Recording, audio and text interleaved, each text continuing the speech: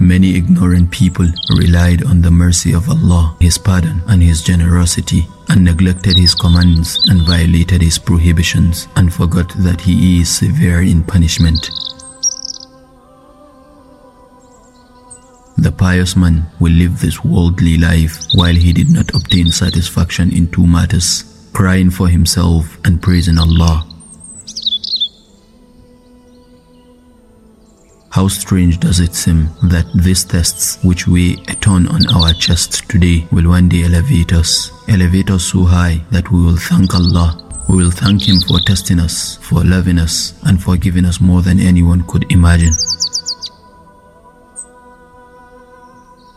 The one who bears in mind the fact that Allah is watching his thoughts and his heart, Allah will protect him from falling short in what he does, both in secret and openly.